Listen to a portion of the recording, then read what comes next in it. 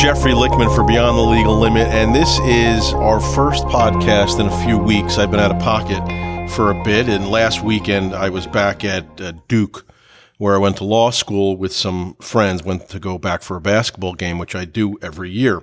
This year I met my friends from law school there, and we try to see each other once a year or so. And this is really just a quick aside. We all graduated in 1990, which is 33 years ago, if you can do simple math. And yet when we get together, the dynamic is exactly the same. It's almost as if there was a time warp from 1990 when we left school to when we see each other. To me, my friends all look the same. I was with my friends Elvis, Pete, and Paul. We look the same as when we graduated, at least in my mind. We laugh at the same stupid stuff, the same jokes. We bring up things that happened in law school that still make us laugh and still feel like they were yesterday, because to us, it really does feel like yesterday. We haven't matured at all. And we were sitting at a table at the Washington Duke bar. The Washington Duke is the hotel that's on the Duke campus. And we sat there for hours when we first all arrived. We all came at staggered times. And we started somehow talking about who had died from our class. And I think that's something that's normal. And if anybody's a listener here who's above the age of 50, I think they'll probably understand what I'm talking about. It's still funny at this age because, not everybody's dying. We're all, relatively young. But there are, alas, some misfortunate ones who've died since then. So we were trying to name all the deaths. And this is really not appropriate for a podcast. And I know that Pete is listening to this and he's like, don't do it. Just don't do it. And I won't. I'm not going to do what you think I'm going to do. But anyway, we were sitting there discussing the people that had died, and we were all coming up with a name or two. And sometimes I would add a name and of somebody who I hoped was dead, but alas was not dead. And we were coming up with a few names, and all of a sudden we had an incredibly good stroke of fortune when a friend of ours from law school I haven't seen physically in 32 years, I believe. He's a few years older, our friend Charlie, and was a few years older than us, so he was mature back then. And he was just as more mature than us back then as he is now. Exactly the same dynamic. And he's a big part of the Duke Law reunion and alumni stuff. So he promised us that he would get us a dead list. And I'm going to hold him to that. Charlie, if you're listening, I'm going to be in touch this week. I want a full list of the dead people in our class, and feel free to add a couple of guys. I think we know who I'm talking about. Now, I want to discuss a few issues on this podcast. I want to talk about a case that I had from 20 years ago exactly. I also want to talk about the show Fauda. I don't know if anybody watches that. I find the show just to be incredible. It's the only show on TV that I watch, but I want to talk about that show a bit because I think it's just so awesome. In addition, I want to talk about some other issues that are in the news. We should talk about the shooting and the arrests in Memphis. I mean, just an incredibly bizarre situation. But I want to talk a little more about the racism and things around surrounding that. And I don't really want to talk about George Santos because it's so ridiculous. And I'm just, I found out this weekend, I'm reading, and apparently he was praising Hitler a few years ago. This is after he lied about saying that he was Jewish. He changed his treasurer for his campaign. The person who he changed it to denied that he ever agreed to be the treasurer. Now Santos is lying about how he got the money for the campaign. Initially he said it was a loan from himself. Now apparently that is a lie. Everything is a lie. And I know that the Democrats are saying, the Republicans are saying, don't say that he needs to resign, because if he needs to resign, then all the Democrats who lie in Congress need to resign. Here's the difference. This guy's actually committing crimes when he's running for office. I mean, he's committing crimes. And in addition, I think that there should be some bright line rule. Now, I'm a Republican, although I'm not MAGA. I'm not all that, as you all know. I'm still a Republican. I think that there should be a rule in the party that if you praise Hitler publicly, that's got to be like, you cross that line and you can't run for office. Now, I know this is difficult. I know, I get it. There's so many Republicans and politicians of all stripes who just want to talk about their Hitler love publicly. Look, you got Rashida Tlaib, you've got Ilhan Omar, you've got AOC, you got plenty of liberals who managed to keep their Hitler love on the DL. I don't think it's asking so much for the Republicans to just shut the fuck up about Hitler publicly.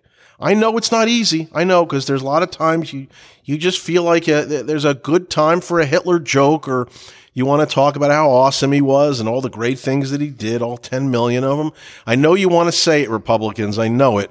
But maybe we just draw that line, because I think you're going to find that a lot of people aren't going to vote for someone if it's known when he runs for office that he was praising Hitler. With Santos, obviously no one knew about all the lies or his Hitler praise until he was already in office. So again, if you want to be taken seriously, George Santos has to leave the party, has to be eliminated immediately, has to leave. I know you've got Elizabeth Warren. She lied, and Biden lies every day, and they all lie, but that's over like decades of service.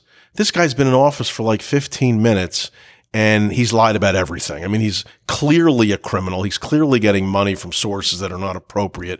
I don't know that he should be getting put on committees also. That seems a little bit bizarre. But hey, look, to me, both the parties are pretty much the same. I don't trust either one of them. So I'm not surprised that Kevin McCarthy and the Republicans are not screaming about getting rid of George Santos. But hey, that's just me.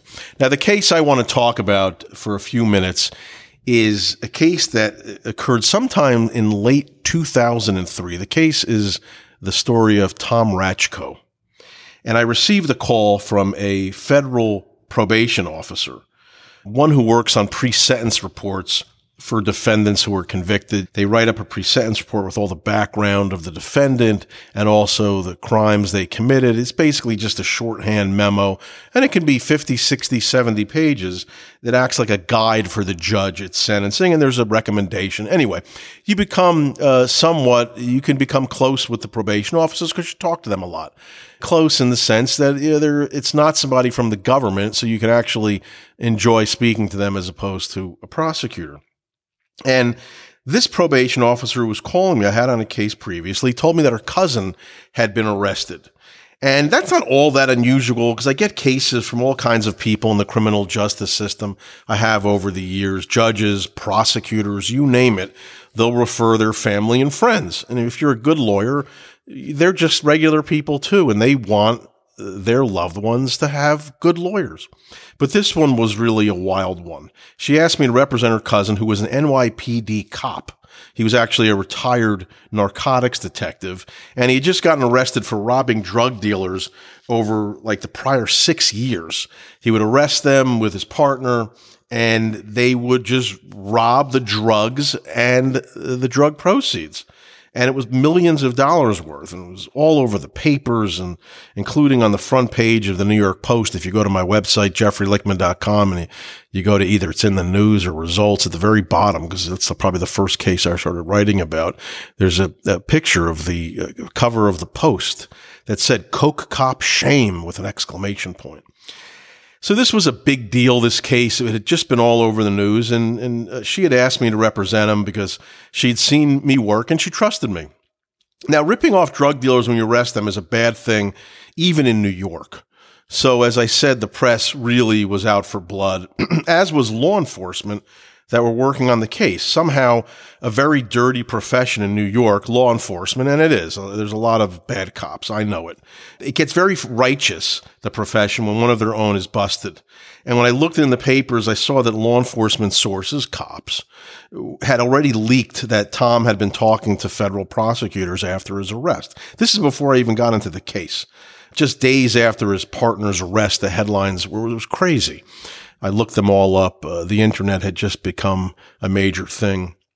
This is what I read. Law enforcement sources provided this information to the New York Daily News on December 4th, the very next day, and it was reported on December 5th. The Daily News reported, quote, "It took only a day for the feds to flip ex-NYPD detective Tom Rachko." Another article, "Ex-cop seeking deal with feds in heist." That was the New York Daily News, December 5th, 2003. Within this article is a report from, quote, sources that Rachko claims he threw the drug money away. On the same day, December 5th, 2003, the New York Times reported that Mr. Rachko, quote, is cooperating with prosecutors and internal affairs investigators, several law enforcement officials said yesterday. And it was just like article after article, saying what he was going to be providing information about. And they have cops that are being quoted without their names. You have other ones saying, I can tell you that he's flipping and he's talking. Really gross stuff. Authorities are telling reporters that Rachko was a degenerate gambler who, quote, told investigators that he tossed the black satchel stuffed with cash in a dumpster near his Bronx apartment. Then there's another one in the New York Post. The newspaper noted, quote, Rachko quickly began cooperating and agreed to enter rehab. Vasquez, that's his partner, has made a similar offer in a private session with prosecutors, but has yet to decide to turn state's evidence. This is what cops do. When they have an opportunity to leak stuff to the press, they'll never use their own name, God forbid, because frankly, they're cowards. So they'll leak stuff anonymously, and they want to hurt the case. They want to hurt the defendant. And if it's one of their own, even better. And frankly, it was disgusting. There should have been a probe. There should have been something done to find out who the leakers were, because you can get somebody killed that way. But clearly these cops, they've done so much worse, so it's not a big deal for them. Now, I was representing a lot of mobsters 20 years ago, so representing a crooked cop who was apparently squealing to the feds wasn't really a good look for me. But the probation officer, who was Tom's cousin, asked me to represent him, and I felt somewhat obligated. I suppose I didn't like all the scummy leaking from the NYPD and the feds and what they had done. So for all those reasons combined, I said, hey, you know what? This profession, every day is an interesting day. Let me take this case. Now, the feds took a very hard line against him and his partner, I learned as soon as I got into the case. My client, Tom, had retired the year before and was already receiving a pretty significant pension, and that pissed them off to no ends. They couldn't get the money back, and he'd have a pension for life. They tried. They asked me if he would give the pension back, and there was just no way, because after this case, how would he be able to eat? That pension was that important, and there was just no way. It was really off the table. In the charges, they claimed that my client and his partner had robbed drug dealers that they were arresting. As I said, they took the drugs, they took the money for years. And my client's partner actually got the drugs sold on the street, and they kept that money too. My client was alleged to have recruited other cops to join the scheme. He was the leader, according to the feds, and all that pissed them off. The charges came with a 10-year mandatory minimum due to the amount of drugs. And the only way that you can get below the 10-year mandatory minimum, if there's no violence involved, is if you can either cooperate or you can do what's called a safety valve proffer, which I've talked about in, I think, the Emma Coronel case, where you go in and you simply tell them what you did, nobody else, and they allow you to go below the 10-year mandatory minimum or any mandatory minimum on a drug case. So he had a 10-year mandatory minimum, and the maximum was life without parole. Plus, he was a cop, and he abused his position, so you couldn't expect many judges to feel any empathy for the guy. But I really happened to like him a lot, and it was very clear to me from his debriefings with the feds, which, again, had occurred before I was even in the case, that many cops were crooked. Miranda rights were never read. You see that on TV. You have the right to remain silent. You have the right to a lawyer. They're never read pretty much by cops. And cops were engaged in all sorts of bad things. And this was 20 years ago. This wasn't something that just happened. But he was really the first law enforcement official I had represented. And I got to understand them better through Tom. He was a very decent guy. He was a great father. And he had a ridiculously dangerous and high-pressure job. But again, I just really hit it off with him. I really grew to like him. And then things got worse in the case.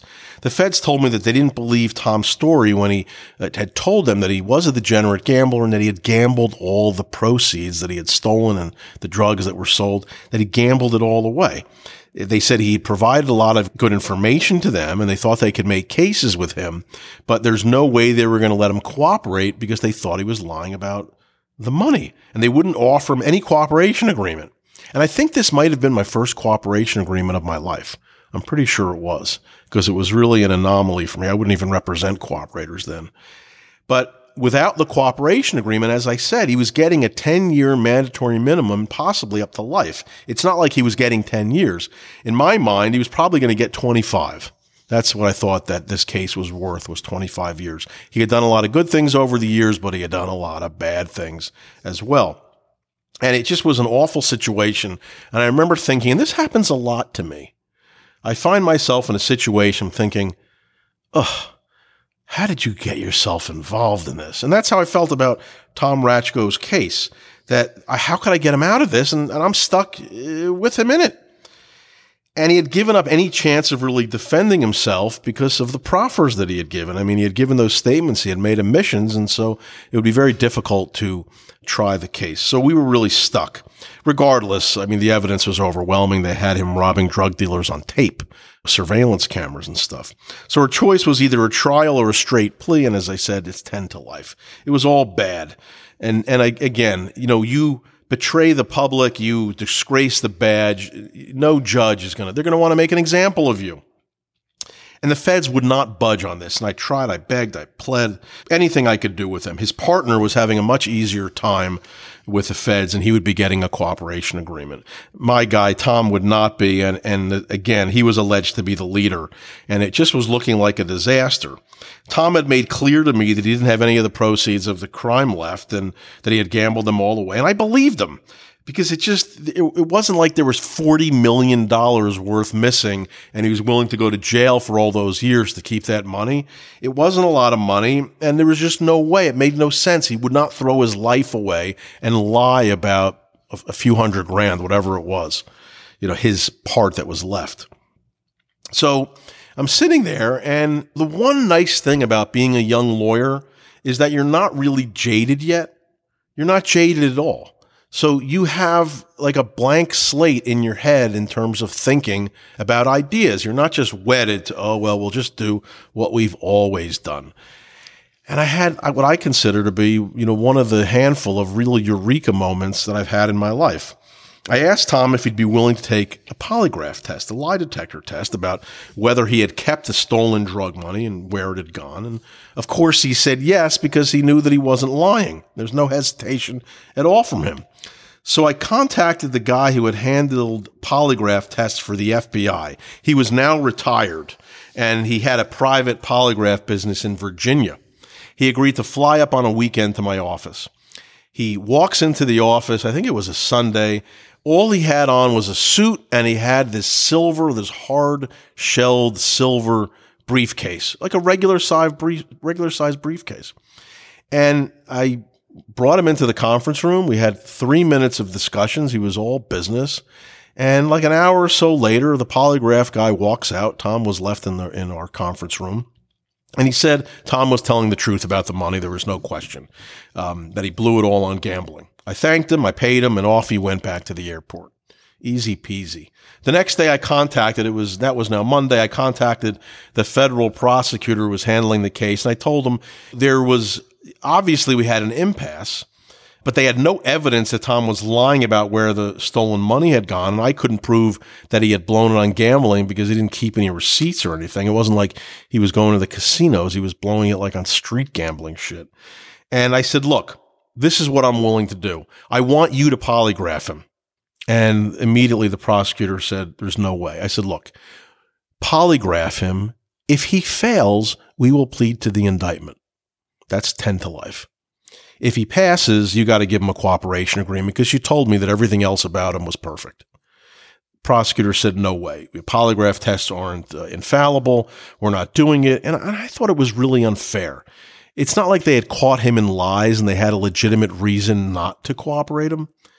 I just thought it was bad. We went back and forth, and I made clear that he's willing to tell the truth and he'd let the FBI do it. We wouldn't use our polygraph expert. Of course, I never told him that I had just done it the day before and he had passed with flying colors. That's why I was so confident. If we had failed, I would have taken the results, thrown them in the garbage, and we would have tried something else. But I told him, look, you administer it. It's a test. You have your polygraph expert determine whether or not he's lying, and I will live with the results. We will live with the results.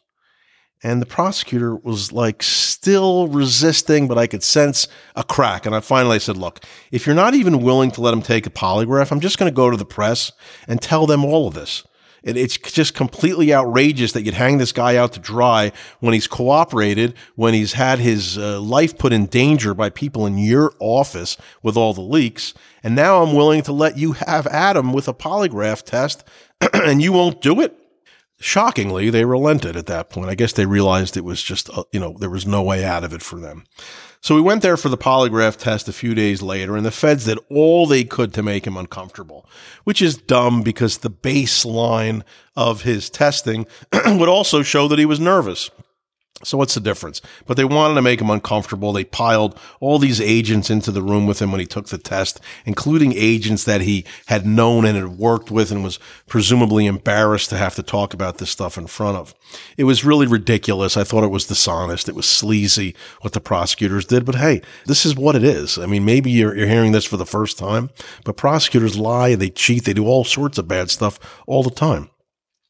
When it was over, the prosecutor begrudgingly told me that it was a close call. I remember that. It was a close call, but Tom had passed the polygraph test. We could have the cooperation deal, which would allow the judge to go under the 10-year mandatory minimum sentence. Naturally, as I said, I had never told them that we had passed the test the day before. And this is the kind of thinking you have to have as a lawyer. You can't just be lazy and do things the way they've always been done. You got somebody's life in your hands, and he's got a family. So you have to do everything you can. You got to pull out all the stops. And this was one that I did. I was just a lawyer for 12 years, I suppose, at that point. We get to the sentencing, and the government did all they could to make it worse for Tom, in my mind. Our plea agreement that we had taken 2 years prior did not include an upward adjustment in the sentencing guidelines for him being a leader. And now all of a sudden, 2 years later, they decided he needed a 4-level upward adjustment for leadership.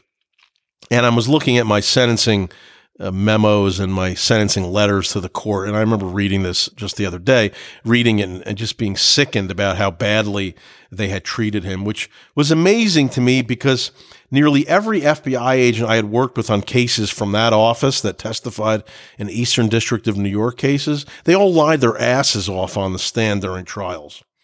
And nearly 3 years. So, that's like as bad as Tom was, it's not like the rest of them were clean.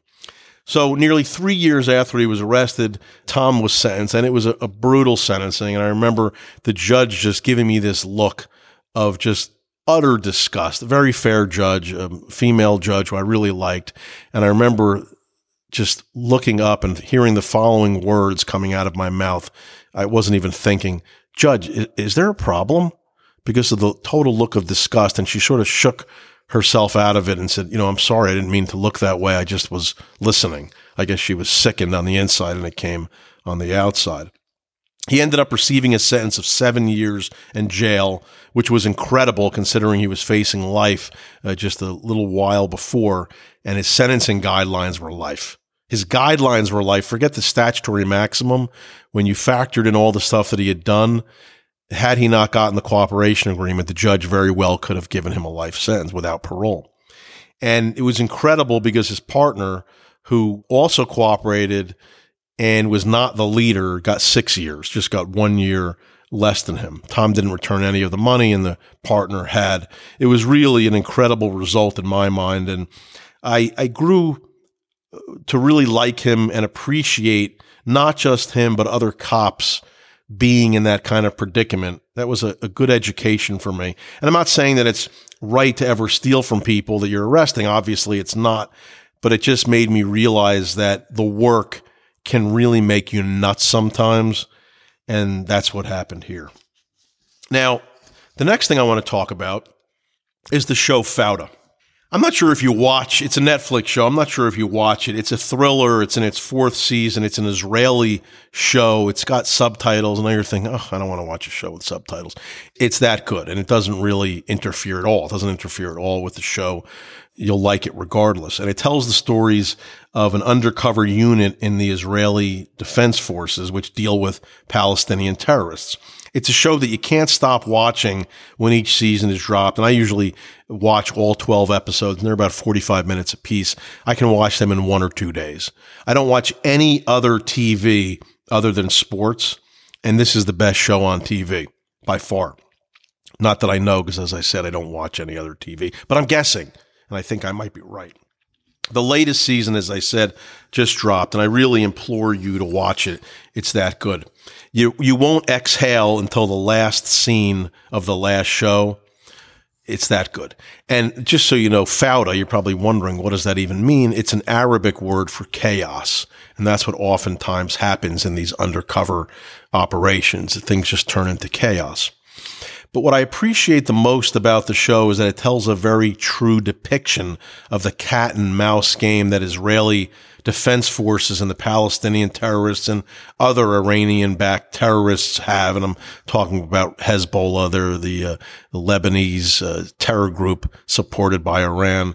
There's just a cat and mouse game and force between the two sides. And they couldn't be more different. Israel is a functioning society, one of the world's leaders in science, medicine, business, technology.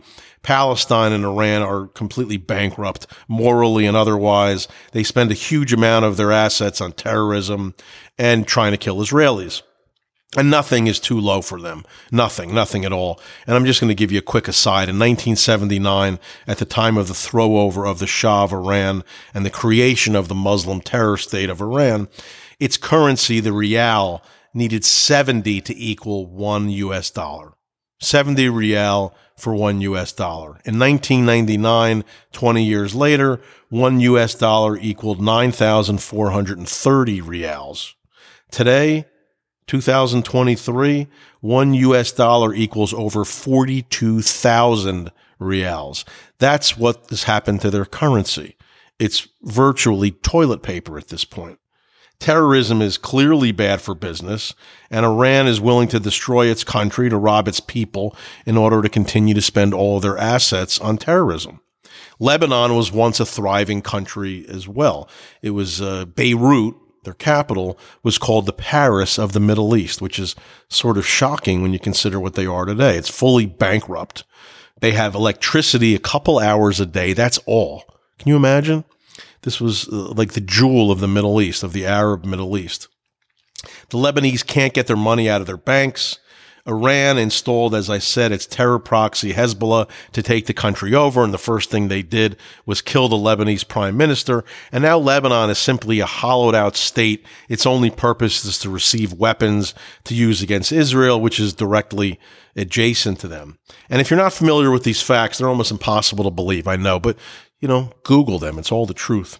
So why does this cat and mouse game make for such a thrilling TV show? I was thinking about it.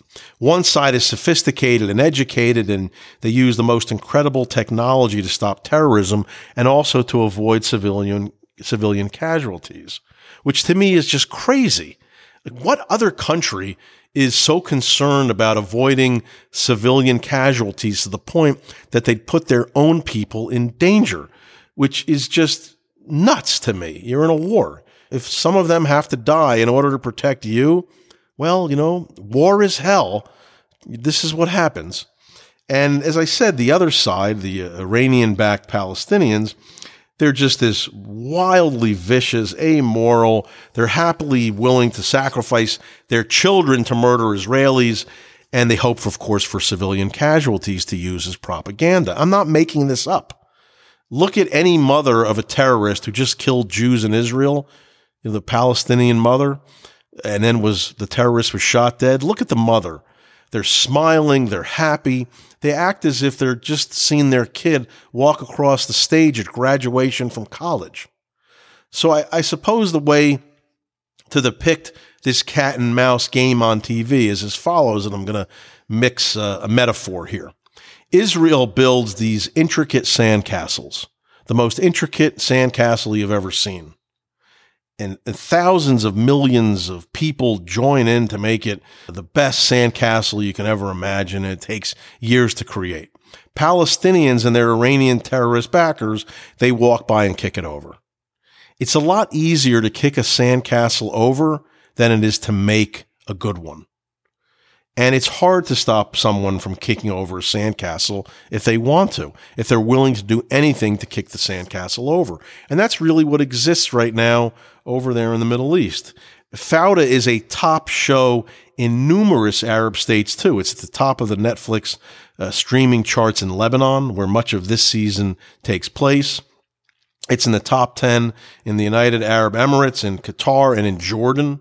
It really does show both sides of the conflict, which is why the show is not just dismissed as Israeli propaganda. It does show the toll that terrorism takes on the good Palestinian people.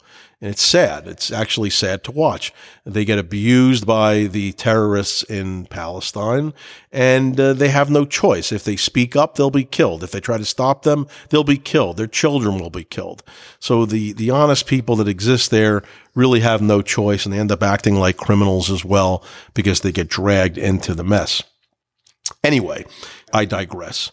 In real life, a horrible Palestinian terror attack occurred in Israel on Friday. 7 worshippers at an Israeli synagogue were murdered by a Palestinian terrorist as they were leaving. One was a 14-year-old boy who was shot at point-blank range by the Palestinian terrorist. And he was just shooting at anyone and everyone that he could get at close range. They were all civilians. None of them were carrying weapons. None of them were dressed in military uniforms.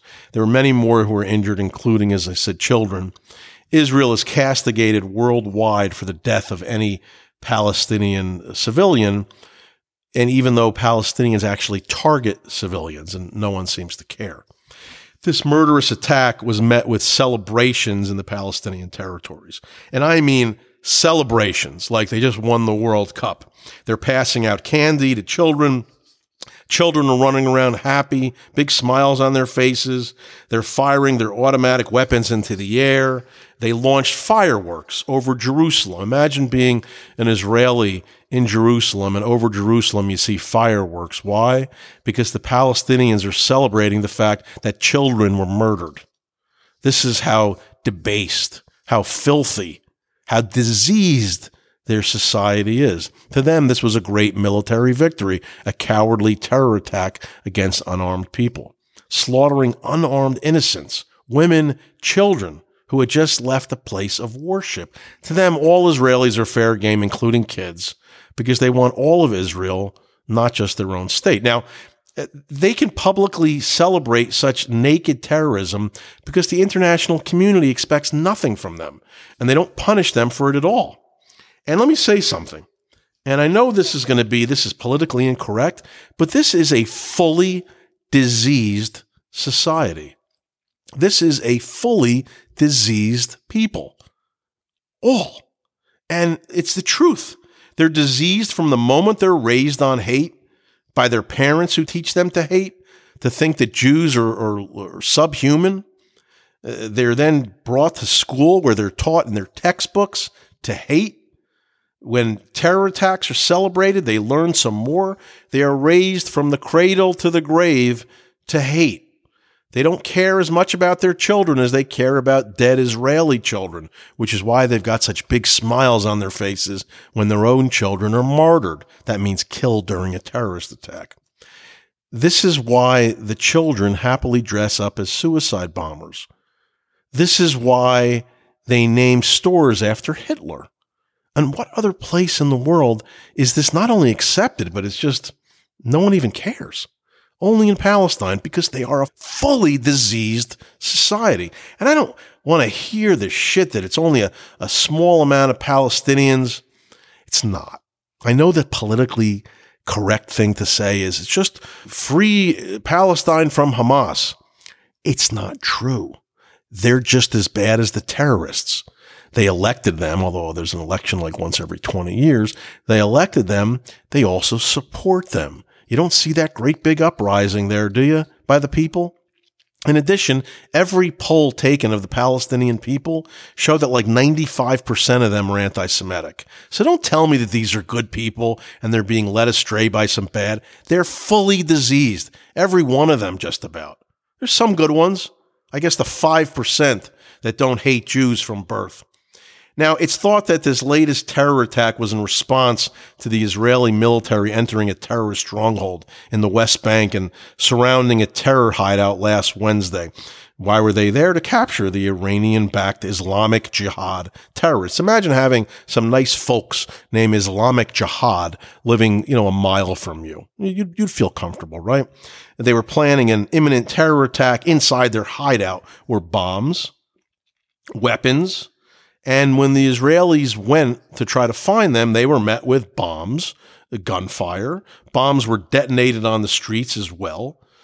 All of the dead, all that Israel killed during that raid, all but 2 of them were terrorists who were claimed by various Palestinian terror groups. There were 2 civilians that were killed in the crossfire. Now understand that the Islamic Jihad is paid by Iran for one reason: to kill Israelis. They don't exist for any other purpose. They're not a humanitarian group. They're terrorists like ISIS, like Al-Qaeda, like the Taliban, like Hamas.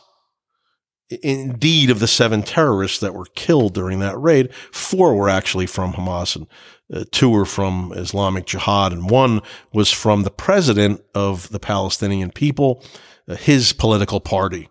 This terrorist day job, when he wasn't being a terrorist, was being a member of the security services for the Palestinian Authority, which means he actually is tasked with helping coordinate security with Israel. So you can imagine how good of a job this terrorist was doing coordinating with Israel when he's trying to kill them the rest of the day. Now, naturally, all of Palestine's leaders called for the arrests of the Israeli leaders for trying to stop this terrorism, because you're not allowed to stop terrorism when you're Israeli, apparently. And they called for revenge attacks. These are the leaders calling for revenge attacks. They called for the International Criminal Court to get involved. But at no point did they mention that the terrorists were killed with one purpose in mind: to kill Israelis. And they weren't looking to kill them inside Palestine. They were looking to kill them inside Israel. America, the Biden administration called for calm. They made a moral equivalence between Israel killing armed terrorists planning terror attacks and such as Palestinian terrorists walking to a synagogue and slaughtering unarmed worshipers. That was the moral equivalence. You can't kill Israelis walking out of a synagogue, and Israel, you can't kill armed terrorists who want to kill you when you're walking out of a synagogue. Naturally, the international media, when describing the Israeli incursion into the West Bank to arrest these terrorists, didn't mention that those who were killed were armed terrorists. And this is the double standard. Putin is slaughtering innocent people in their apartment buildings in the Ukraine, and he takes less international flack than Israel does for trying to arrest armed Iranian-backed terrorists, which is just incredible to me. They're actually planning attacks. On the day that Israel killed these terrorists in the West Bank, our State Department, America's, issued a statement saying that we understand the need for calm and security. Again, pure moral equivalence. It's gross. And on that day last week that Israel did this, America sent forces 10,000 miles away from America and killed ISIS leaders in Somalia. Our Secretary of Defense, Lloyd Austin, he's the one that wears all those COVID shields and masks, like 6 or 7 at the same time, and still gets COVID all the time. He said on January 25th, on orders from the president, the U.S. military conducted an assault operation in northern Somalia that resulted in the death of a number of ISIS members, blah, blah, blah, blah, blah. So his point is that we're allowed to send forces over to kill people 10,000 miles away. The terrorists there were responsible for fostering the growing presence of ISIS in Africa. And yet Israel is not allowed to go into the town next door and kill armed terrorists who are planning attacks inside Israel. That's just beyond idiotic. I mean, it just makes no sense at all. Israel's response will be tepid at best. It always is. They arrested a number of people close to the killer. I think they left 5 of them in jail. What happened soon thereafter? A 13-year-old Palestinian boy shot 2 more Israelis a few hours later. He was 13 years old. Israel will continue to hunt down terrorists. They'll blow up the houses of terrorists, and they'll respond when they're attacked. But they won't do What needs to be done, which should have been done immediately, was to assassinate 20 Palestinian terror leaders from all of the different terror groups. Kill them all in one day. They know exactly where they are. Kill them. Drop bombs on their houses. Kill them. Teach the Palestinians that if you commit terrorism, this is the payback every single time. Look, the stupidest animal from the jungle understands negative reinforcement. Surely even the Palestinians are wise enough to understand what happens, that if you stick your hand in a flame, you're going to get burned. Israel can do it, but they're afraid of international criticism, even though the criticism is just completely a double standard. How many Israelis need to die until they simply carpet bomb the shit out of what's next door? Apparently never enough. The Israeli Prime Minister Netanyahu urged people against revenge attacks after that happened, which is completely opposite of what the Palestinian leadership did. So it's incredibly frustrating to me. And when you have instead in Palestine, where the textbooks are filled with incitement to kill Israelis, the Palestinians cry about their children being killed, but then they sacrifice them for jihad. Why else would you brainwash them in school but for them to die during jihad? Why would you let them dress in suicide vests? Why would you bring them to riots?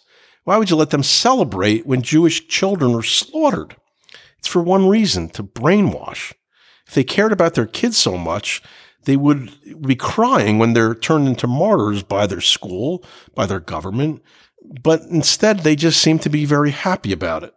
It's just completely bizarre. Nothing ever changes over there.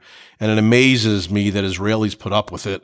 They've got a new government in place, but it's led by the same leader who Israel had for years. And the Netanyahu and the Palestinians are claiming that the new government is so right-wing that they'll cause too much trouble for Palestinians. There'll never be peace. Meanwhile, the Palestinian government is Hamas. Is that not right-wing? I mean, I don't know. And your charter talks about genocide of Jews. I would say that's fairly right-wing, perhaps even a little further right-wing than the Israeli government, but I don't know.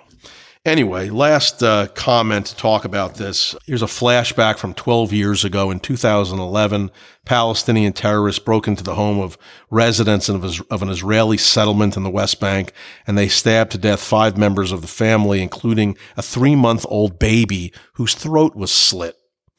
The initial reaction of Palestinians was typical, same as 2023. 12 years later, they hit the streets to celebrate. They were handing out candy to children in the streets. They were letting off fireworks. It's just, insane. They were shooting their automatic weapons into the air. Of course, they blamed Israel for the terror attacks against Israel. The president of the Palestinian Authority, it's the same guy because they don't have elections. As I said, he's actually a dictator. We call him president. He issued a condemnation, but blamed Israel for the attack, but also said there was no evidence of Palestinian involvement in the terror attack. I mean, I guess an Israeli decided to slit the throats of babies. Unfortunately, that's the hallmark of Palestinians. That's the kind of terrorism they do. And the 2 killers were caught, and they admitted their involvement. They were Palestinians. They received help from other Palestinians to hide them. And one of the killers actually worked inside Israel and said that he wanted to die a martyr's death. Both of the killers were teenagers. Both had been brainwashed in schools and by their families. So fast forward to 2023, and 7 innocent worshippers are killed in Israel on Holocaust Remembrance Day of all things, also by a young Palestinian. Celebrations, the cars are honking their horns, fireworks, joy in the streets. Even Iran got involved, and this is a so-called sovereign nation, a UN member, which has a nuclear weapons program. They praised the attack. They praised the murder of innocent worshippers. Their proxy in Lebanon, Hezbollah, they also celebrated. To the death cult of radical Islam, innocents killed is a reason to celebrate. Nothing has changed in the last 12 years. Nothing has changed in the last 50 years. Fauda. Israel seems to think this is a tolerable way to live. I don't get it. Makes no sense to me because Israel could wipe this disease out It may make Rashida Tlaib and Ilhan Omar and the Democrats cry, but I think Israel feels it's okay. We can live our life. We have this great country. So what if there's the occasional terror attack? That's the mentality. But the terrorists are getting stronger, and there's eventually going to be 10,000 dead Israelis. And that's what's going to take them to get off their asses and do what the international community seemingly won't let them do. Yes, they're going to cry, the international community, but the Palestinian terror machine needs to be destroyed once and for all. Kill all their leadership first. If there's new leaders that come in, kill all of them before they get something even worse, a dirty bomb, whatever. You've got to destroy the terror regime in Iran. You can't continue to let them get stronger. Makes no sense. The poor people over there who don't hate Jews even nearly as much as Palestinians. In fact, the Iranian people over there can't stand the Palestinians. Why? Because all their money is going to the Palestinians for terrorism. The Iranian regime is slaughtering their own people, but they're not going to get overthrown without some outside help. And Israel's got to do it with America if need be. If you remember, back in 1981, Israel destroyed Iraq's nuclear reactor. And who do you think the bombs were meant for? Of course, they were meant for Israel. Even Ronald Reagan criticized Israel back then. And a few years later, America's invading Iraq, and Israel did the world a service by ending their nuclear ambitions. Fauda. Finally, I even thought of just letting the Palestinians have access to the seas, let them have their own airport, give them the freedom that they claim Israel is denying them, and just treat them as if there's no occupation at all. As soon as they commit the first terror act, obliterate the country. Treat it like the Ukraine, like Putin is doing. The difference is that the Ukrainians were not committing terror attacks inside Russia. So Putin is actually doing it just because he wants to take over the country and destroy the Ukraine. Israel would have every right internationally to go in there and absolutely kill every terrorist, everything that even appears to look like a terrorist, just the way every other country does when they are on the bad end of an attack. And I thought about it, but it would never work because Egypt and Jordan, two allies of America, and have a cold peace with Israel, they'd lose their minds if Israel ever allowed the Palestinians to have a freedom of movement completely. Why? Because they know the Palestinians will come into Egypt, they'll come into Jordan, and they'll kill all of them as well. That's what they do. That's their job. That's what they were put on this earth for. That's why Egypt doesn't let them cross into their country from Gaza. That's why Jordan doesn't let them have full freedom, because they know if you do it, you're going to get killed.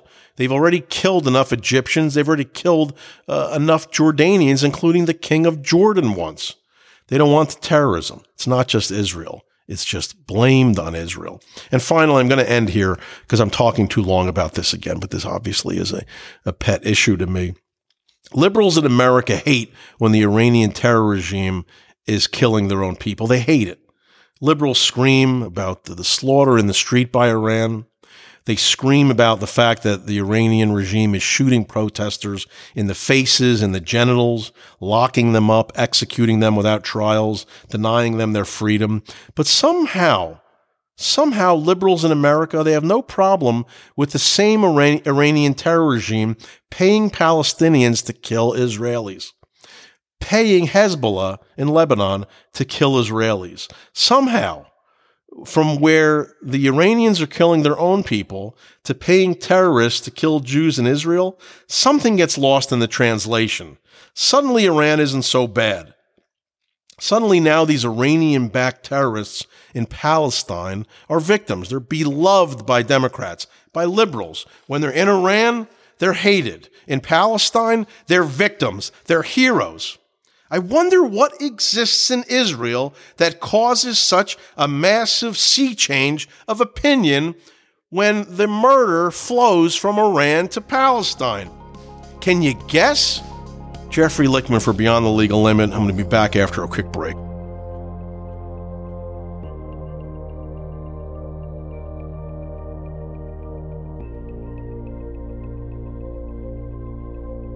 Jeffrey Lichtman for Beyond the Legal Limit. I want to talk about the murder of Tyre Nichols in Memphis. We've all seen the brutal video now of him being beaten to death by 5 Memphis cops, and they've all been arrested for murder. It's pretty disgusting, actually. I shouldn't even give a qualifier. It's the most disgusting thing that you can imagine seeing. there's just no excuse for it. There's no justification. He was a resisting arrest, I suppose, slightly at the beginning. But he stopped resisting, and he was basically begging the cops to let him go, to stop beating him. All the officers should receive life in prison. There's really no other explanation. I mean, this is just, it's beyond the beyond. It's so bad. And look, if you can't do the job, if you can't do it, don't do it. Take another job. I don't know. There's got to be something else. I think one of the cops that was arrested used to work in a Wendy's. You can go back to Wendy's. You can go back to Burger King. Go work there. You don't have to be a cop who kills other people. There's plenty of good things happening in Burger King. I'm sure you'll be happy there. But that's not really what I'm here to talk about. To me, this was simply an issue of police brutality. It happens. It doesn't happen a lot, but it happens with some regularity, more regularity than it should, as we certainly know. And it's never going to really end because cops are human. They get abused too much and they get frustrated, apparently. And then they commit horrible crimes like this. But I'll be honest, I was relieved when I learned that it was not white cops involved. And I felt after guilty. It's kind of horrible that I thought of that first. But that's kind of what happens with this stuff. You say to yourself, I don't want to be prejudiced. But sometimes it just happens. And you're just left with thinking, well, how does it happen? Beyond knowing that the country would get burned down again to the ground like it did when George Floyd was killed a few years back, I just hope that this wasn't a racist act, that it just was another example of bad police work turning into murder. Because I just didn't want to believe all the time that white cops are all racist. And that's really the truth. I'm being honest now. To me, that's what it was, though. Just bad cops. There were 5 black cops killing a black suspect. These are just horrible, evil people who just beat him to death for no good reason. It wasn't like he was fighting back or even had a criminal record or was dangerous. But what also horrified me after was the claim by liberals that this was a racist act, even though it was black on black crime. That white people, they're saying, white supremacy is to blame for the murder, which is it's just ludicrous. And then I read some of the articles. One was by Van Jones in particular. I think I saw it on CNN. And one thing he wrote resonated with me, really just one. Quote, it's almost impossible to imagine 5 black cops giving a white arrestee this kind of beatdown that Nichols allegedly received. And he's right. It's very hard to imagine that. But I think what isn't mentioned in his article is that blacks commit violent crimes in America at 2 to 3 times their percentage of the population, their per capita representation. While with whites, it's less than 1. Now, there are a whole score of reasons for this, many of them having to do with racism itself. It's true. I mean, blacks aren't just born bad to commit crimes. They go through an indoctrination. They go through a life that's different than what people that sound like me go through. And I say this to judges all the time. You know, you just can't take a measure of the man when he's standing in front of you today. You got to see what he went through to get here. But it doesn't change the fact that cops deal with more violent black men than white men. And that may be part of the reason why there are more black victims of police violence than whites. I don't know. And it may be why black cops may have killed this black man here instead of if it was a white guy. That's prejudice. Is it like knowing racism? I don't think so. I just think that you get conditioned. Doesn't make it right, but I think that's probably what happened. But everything isn't racism. I don't see this as racist, this murder. I just see it as police out of control once again in such a horrifying manner. It was all caught on the body cams. Imagine knowing that you're wearing a body cam and you've got so little self-control that you're just stomping this poor guy to death. Everything is not racism. And if you continue to blame everything on racism, then you're never going to get out of the bad situation that you're in. That's the truth. And the blacks are going to get nowhere if everything is just racism, because you're never going to eliminate it completely. Sometimes you got to pull yourself up by the bootstraps and get shit done. And I read that the interim coach of the Carolina Panthers football team, a black guy named Steve Wilkes, didn't get the permanent job after the head coach was fired midway through last season. the owner of the team, installed him as the interim head coach midway through the season. He went 6-6, but he ended up hiring somebody different when the season was over. He wanted an offensive-minded coach, and he ended up hiring a guy with a stronger work experience, with a longer record, with successful playoff teams. Steve Wilks, on the other hand, was 3-13 in his 1 year as the head coach of the Cardinals, and he was fired after that 1 year. This is before he was with the Panthers. So what was Wilks' reaction when he didn't get the permanent head coaching job my mistake. What was his reaction when he got fired by the Cardinals? This was a few years ago. After a 3-13 season, he sued, and he claimed racial discrimination. He then got an assistant job with the Panthers, as I said. He then filled in as the interim head coach, had a 6-6 record when he was promoted, and he interviewed for the position, the permanent head coach job, and didn't get it. So what did his lawyer say? This is the same lawyer that's already suing the Cardinals for Wilks after he got fired after his last job. What was the lawyer's response? Well, of course, this is what he said.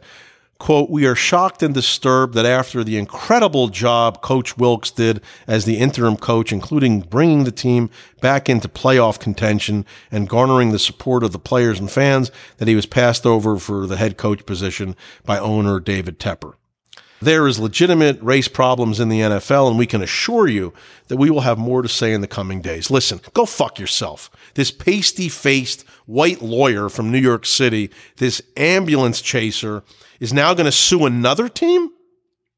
Look, first of all, he didn't bring the Panthers to playoff contention. He went 6-6 on a team that was, like horribly under 500. He did a damn good job, but don't lie and say that he brought them to playoff contention, because he didn't. And understand this, the owners of pro sports teams are highly competitive, highly accomplished people, billionaires. Do you think they want to lose? I mean, I understand that they may want to tank a season to get a good draft choice so they can get the quarterback of the future, but they don't want to lose consistently. They're competitive. So they're purposely, according to this pasty-faced ginger lawyer, they're purposely hiring inferior coaches when they can hire a black coach with a lousy career record? That doesn't make any sense. Why do the owners pay for the best players? So they can get inferior coaches to lead the team? Carolina had a black quarterback once, but they won't hire a black head coach, even though they promoted one to interim head coach?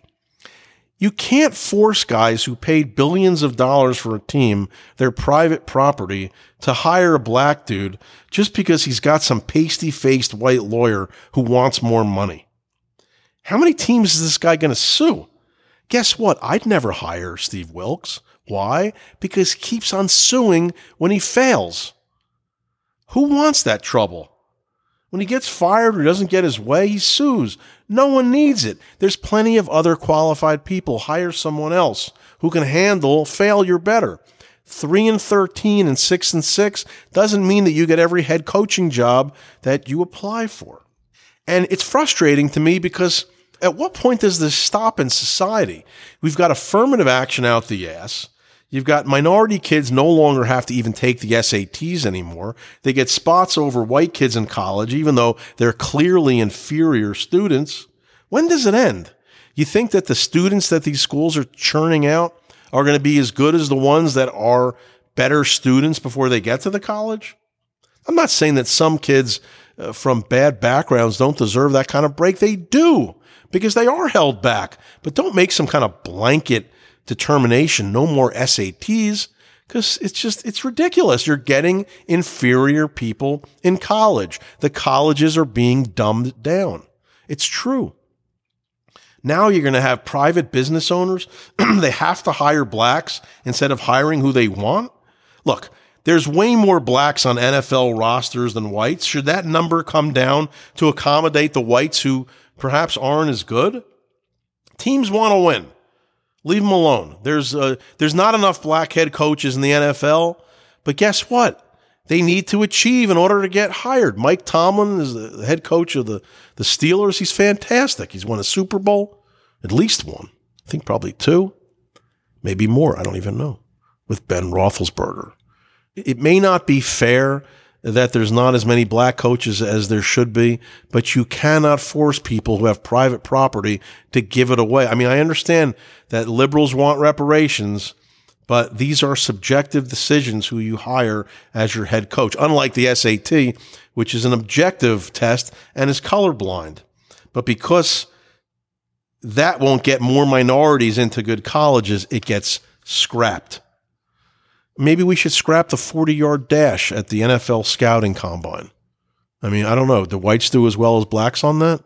Maybe we should scrap it because maybe it's not fair. Maybe it's racist. I don't know.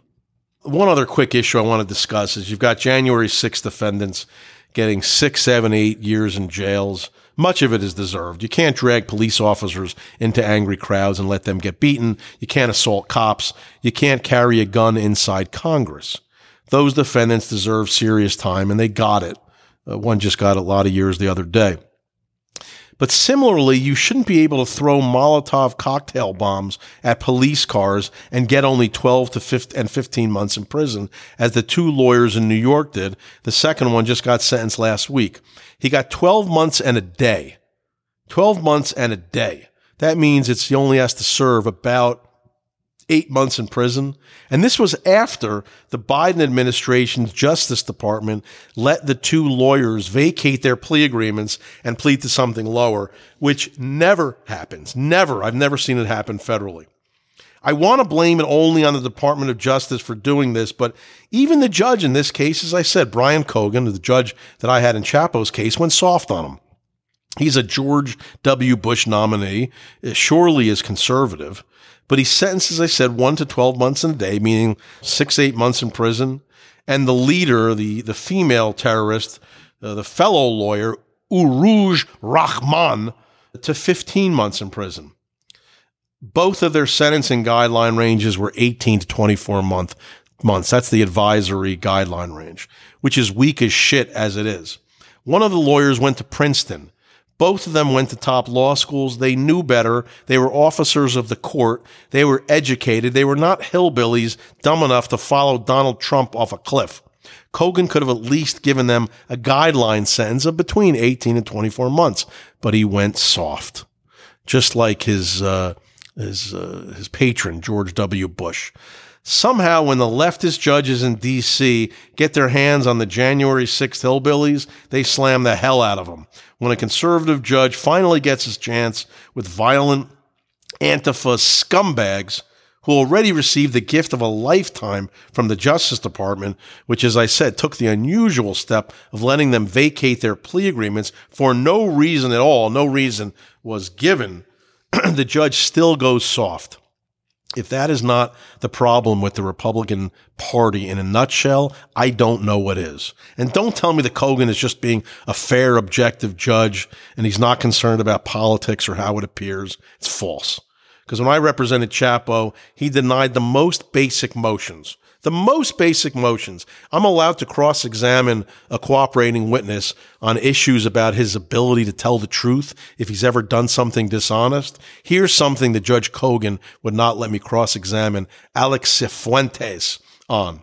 When he was in prison in South America, he drugged the coffee he was making for other prisoners to make them sleep because they were loud and he wanted to sleep more himself. So he drugged the coffee that he made for them and handed it to them without telling them. Cogan said I couldn't cross-examine him on that because he said it was not a dishonest act. Blech. Jeffrey Lichtman for Beyond the Legal Limit. I'll be back again next week. You can hear me on Spotify, Apple Podcasts, iHeartRadio, BeyondTheLegalLimit.com. Please write to me. You can like the podcast on Spotify and on Apple Podcasts.